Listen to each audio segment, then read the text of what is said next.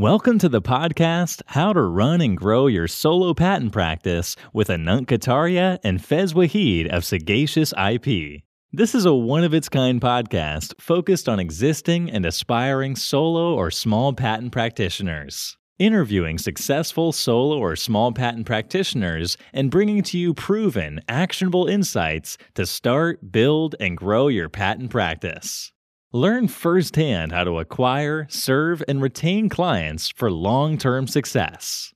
All this while effectively juggling the multiple roles that one has to play as a solo or small patent practitioner. If you run a solo or small patent practice or are planning to start one, whether you're currently in a mid-size or big law firm or coming fresh out of law school, this podcast series will help you learn from the successful ones who have faced and overcome the challenges you are dealing with. So let's get into the podcast with your hosts, Anant Kataria and Faiz Wahid. Hello, everyone. Welcome to today's episode of How to Run and Grow a Solo Patent Practice. Our guest for today is Guy Tucker from Guy Tucker Patents. He runs his practice from Somerset, California. He holds a BS and MS degrees in engineering, science, and mechanics, and biomedical engineering. And he has over 27 years of experience in the patent field. He's worked as a patent examiner at the USPTO and at law firms and in the in-house environments. So it's a broad expertise. It's like all you can want to have from someone to learn from them in the IP field. So his current focus is independent inventors and small companies and helping them protect their patent rights. From here, let's take the discussion forward with him and learn from his experiences on how to run and grow a solo patent practice. Guy, warm welcome to the show. Well, thank you. It's my pleasure. Well, our pleasure to have you here. So, Guy, tell us a bit about Guy Tucker Patents. Yeah, I mean, you gave a pretty good summary of my life there, and my life in the patent world. I do have a lot of experience. I've been doing this a long time. Went straight out of college to the patent office, where I worked for 8 years as a patent examiner. And that's where I gained, I guess, my fundamental and baseline knowledge of the patent process from the perspective of a patent examiner. And then I moved to California in 1999 and started working at a law firm. Actually, when you leave the patent office, you are barred from working in your technology area for 2 years. Oh. Just as a rule, kind of as a way of preventing the appearance of impropriety and conflict. So that actually turned out to be a bit of a blessing in disguise because I was a biomedical engineer by training and worked in orthopedic devices and diagnostic tools at patent office examining patents. But I couldn't work in that area for 2 years after leaving. So I went to a law firm that worked in semiconductor manufacturing processes and really expanded my knowledge base. And our principal client was Applied Materials. So mm-hmm. I worked largely on, learning the semiconductor business, which was certainly interesting and very different than biomedical engineering, but it kind of expanded my universe. After those 2 years were up, I went to a startup in San Jose, Silicon Valley, that was kind of a cross between the two. It was called Immersion Corporation, and it was a virtual reality company that simulated medical procedures. Mm-hmm. So that was a nice little cross, and it got me exposed to the startup world in Silicon Valley.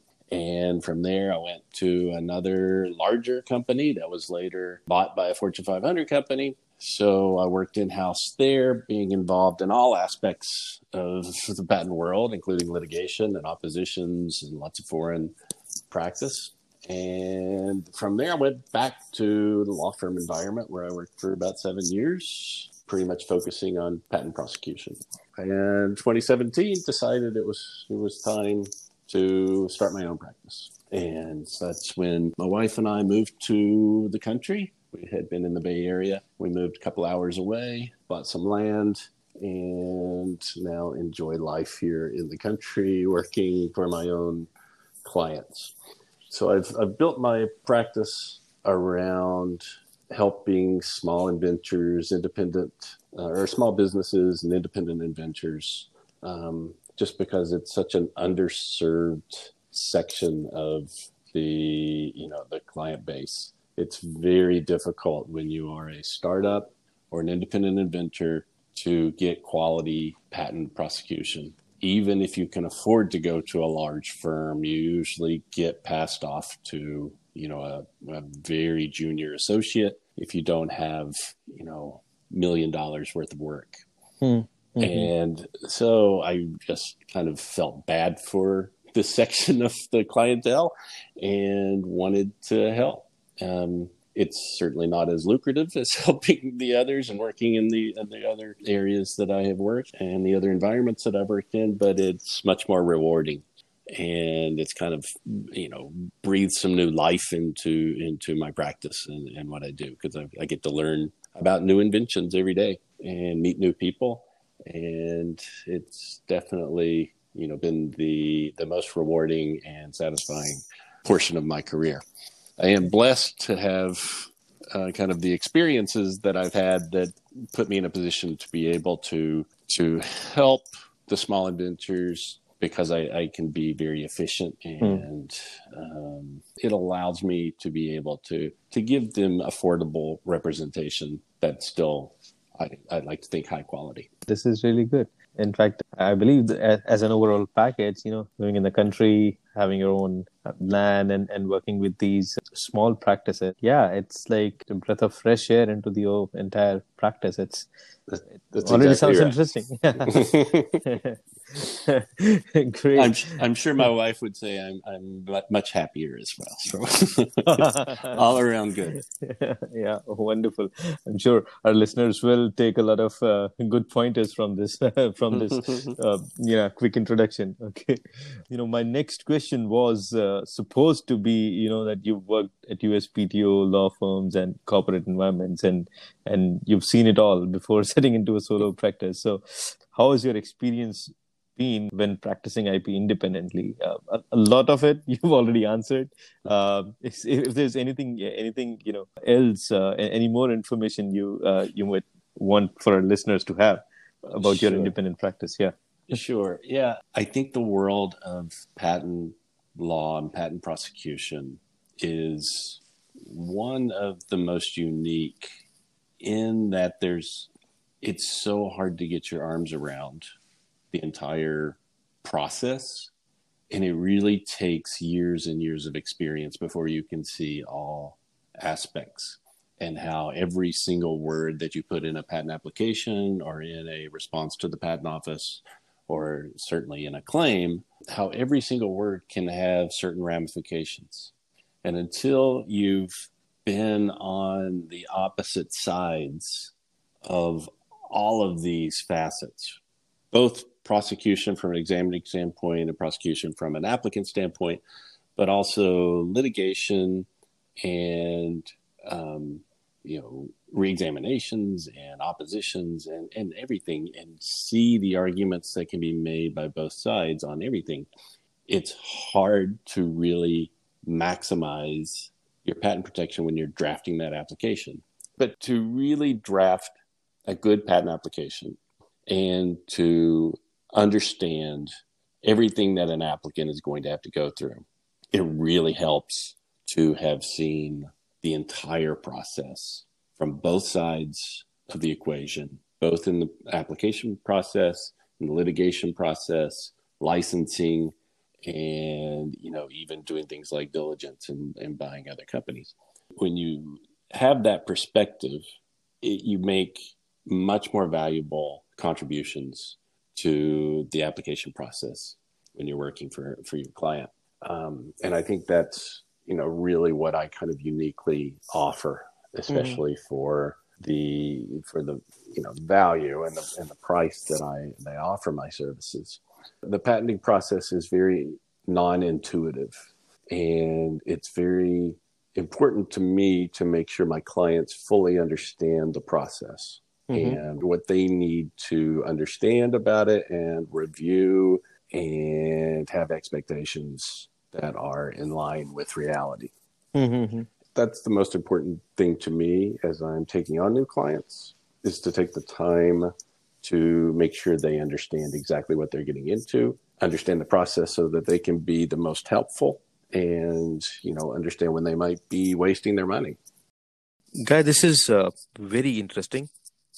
Learning about how you are running your practice from a remote countryside location. I'm sure this will sound very interesting to our listeners as well. One question that I have as I start to visualize this situation is, okay, if I take my practice and I go to a place where I can have a good life, what about the other resources that I'm used to? Maybe paralegals, drafts people, or infrastructure, IT infrastructure, or other kinds of infrastructure. So how do you face any challenges there? And if yes, then how do you manage those? And what's your recommendation on that? Yes, that can be a big challenge. I fortunately have my personal practice set up where I do everything myself, with the exception of drawings. And I do use patentdrawingcompany.com for all of my patent services, and have been very fortunate to have found them and have such a good relationship with them. But everything else would be a challenge if I didn't do it myself. Fortunately, like I said, for the way that I'm set up, I can do everything on the internet. That was a large challenge when I first moved up here, because I only had satellite internet. I was so remote, and it was very slow, and that made things very difficult. And I would have to drive into town if I ever needed some high speed internet. But I have, that was only for a few months. I since have been lucky enough to have some high-speed internet move into the area. So now I'm fully up and running and can pretty much do anything here that I need to do. I also travel into the Bay Area a couple of times a month. I have a few clients there that I do meet with and see what they're doing. But I also have clients from all across the country, and even outside the country. And those, we do everything by internet. We do video conferencing if necessary, but most things are just, exchange of files and telephone conversations when necessary. And, I have had a very good experience with that. I certainly file everything myself with the patent office electronically, but also have, a post office down the road if I need to mail something. And this would be much more of a challenge for someone that's setting up a larger practice where they do need the use of paralegals or, multiple practitioners that need to communicate with one another. It would definitely, add some difficulties. But if for a solo practitioner that has good internet access, then it's, and also, it's harder to attract clients when you're out here. You have to have an online presence to attract those clients. But if you're fortunate enough to have all of those things, it's a rewarding way to do it. Yeah, sounds good. So you mentioned about attracting clients, and when you're remote, then having an online presence is very helpful. So with that, I relate to this other interesting aspect of your practice, which we found is your Upwork profile, and it seems to be quite active and has quite good reviews and earnings over there. So how did this came into existence? How did you think about, okay, let me build this profile, and how did you market it and build it? That's quite interesting. I'm sure people would be interested to learn about that. Yeah, sure. And actually, I'm also lucky enough that most of my clients come from people I knew and from word of mouth and repeat clients, some former clients. So that's the majority of my business. But for the newly acquired clients, which I like to keep a fresh stream of new faces and new ideas coming in, then I have found that Upwork it's a very useful tool. I knew about Upwork from using it as as a client myself, doing different things like getting tax help and some things that I'm not an expert in that I needed to use. So I was aware of the freelancing service that they provide, and decided to give it a try as a freelancer that was offering my services. And it's really worked out very well. it's a fantastic way to safeguard yourself from a payment standpoint with new clients, from both aspects, actually, from also the client standpoint and mine. I don't know if anyone out there is not familiar with the system. Upwork is a system of matching freelancers with those that need the freelance work. So I simply have a bit of an advertisement about myself that says who I am and what I do. And anyone that comes on with a patent-related project posts their job, and I can, give them bids on that job, and they can hire me if they like. And when they hire me, they put a certain amount of money in escrow with Upwork. And that way you're guaranteed that the money is there and available. And then the client releases that money from escrow once the job is completed to their satisfaction. So that's nice, because whenever you take on a new client, it's, you have this payment issue of, do you make them pay up front, in which case the client is often, a little nervous about doing, or do you do all of the work and then hope to get payment from a client that you've never actually met except by email? And so Upwork alleviates those concerns. Now, it's not an inexpensive process. Upwork takes a cut on both ends, both from the client and my standpoint. So it's, it does have its downsides, but that cut seems to be worth it for the most part, and is a really great way to find new clients that aren't, just, combing the internet and looking to scam someone. That's very interesting. So, what would be your, let's say, top 3 advice on Upwork specifically? Like, so if I were to go there and do something similar on Upwork, what would you advise me to do? If there's any specific advice there, I'm sure that it might be very generic, once I go there and it's pretty straightforward. But if there is something you might want to. In terms of Upwork specific advice, the most important thing is, they generate a success rating, which is very important for giving new clients that don't know you a comfort level with what your success is. And their algorithm for generating that is a little strange, and they're not very forthcoming with what that is. So you kind of have to constantly keep your eye on it. I personally have everything set up on a fixed fee basis. I do not charge hourly. And the fixed fee model doesn't seem to work quite as well in the Upwork algorithm as the hourly model. So those that have set up an hourly system that are like each week getting a certain payment for a certain number of hours tends to, it appears to me, make that Upwork rating a little inflated over someone like me, say, where I might work for 6 weeks and get a $1,500 payment at the end of that. And so I do have to keep my eye on that rating and make sure that it's, staying up where I'm going to continue to get clients to believe in me. And it does fluctuate a little bit. There are user reviews. And after you finish a contract with someone, the user gets to leave comments that the public can see. And those for me are always, tend to be very good and positive, but they don't seem to factor into the rating too much. It seems to be, the rating seems to be more about the payments and the completion of contracts and things like that. So that can be a challenge on Upwork, and just something you have to keep your eye on from a practitioner standpoint. But I do think, this kind of goes into recommendations for setting up your practice that are, generic beyond just Upwork.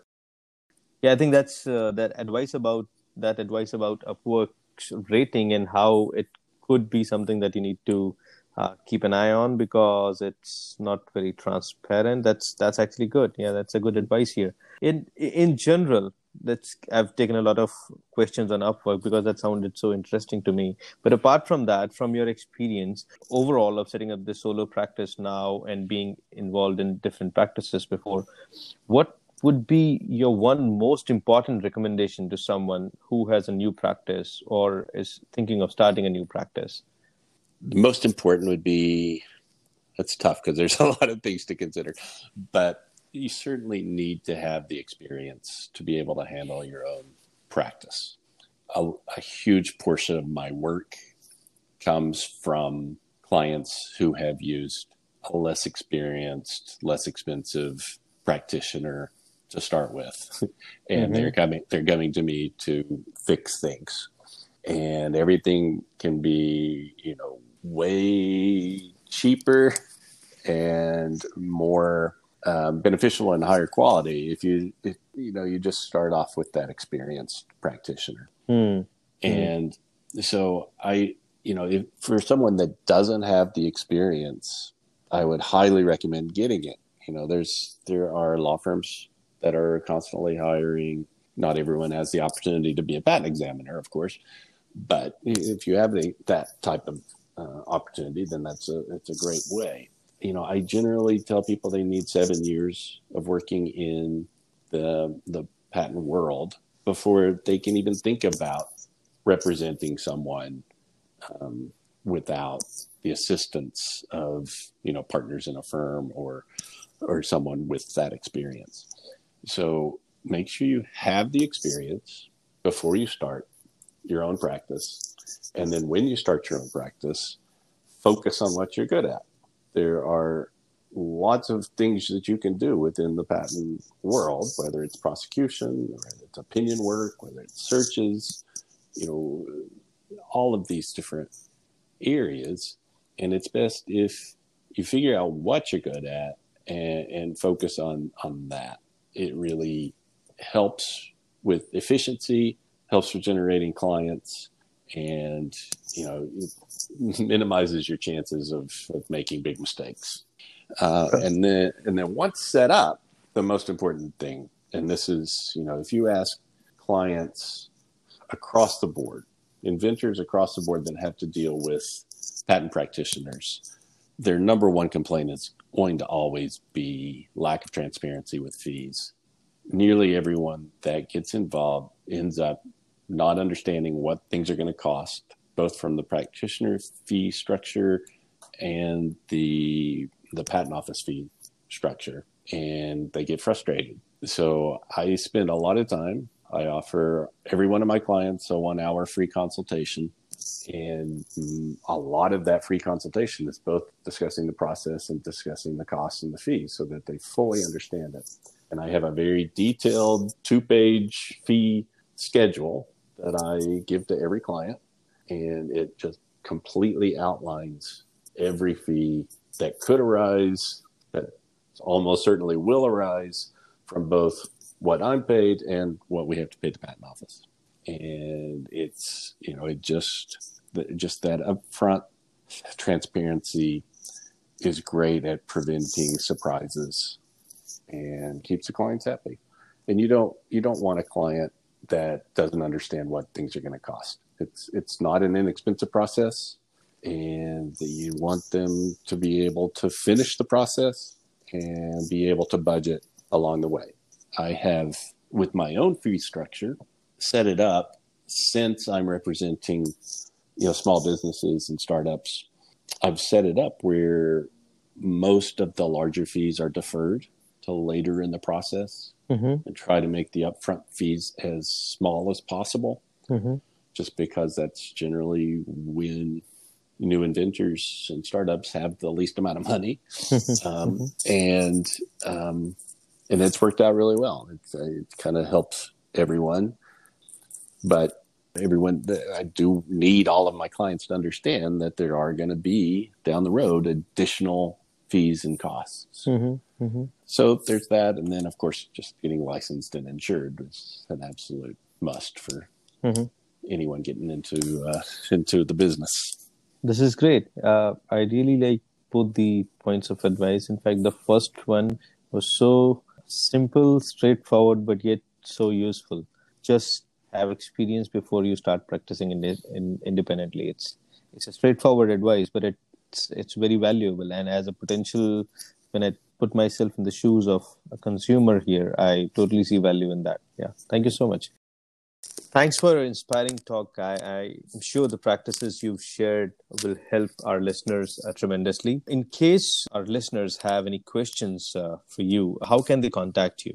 Yes, certainly. I'd be happy to help anyone, and especially if anyone is getting started, I'm happy to give them any advice. And if anyone is an inventor looking for representation, I'm happy to offer my 1 hour free consultation, like I mentioned. And I can be reached at gtpatents@gmail.com is my email address. And I have a website, guytuckerpatents.com, which has links to the email and to resume and things like that. It's very basic, but just kind of some background information about me. But certainly the email address, gtpatents@gmail.com, is the best way to get started. Perfect. Thank you so much, Guy, for being here and sharing your valuable inputs for our listeners. We really appreciate it, and it was a pleasure having you here. The pleasure's mine. It's a lot of fun. Thank you for listening to the podcast, How to Run and Grow Your Solo Patent Practice, with your hosts, Anant Kataria and Faiz Wahid from Sagacious IP. If you enjoyed this episode, please do rate it and listen to more episodes in the series. For more information about supporting your practice with external resources, write to us at info@sagaciousresearch.com. Please do note that the contents of this podcast were intended for general informational purposes only. The views of the guests and hosts were their personal views and do not represent Sagacious IP. The facts of every legal matter are unique, and the content of this podcast should not be considered as offering legal advice for your specific legal situation. The preceding information may be considered attorney advertisement and does not establish an attorney-client relationship.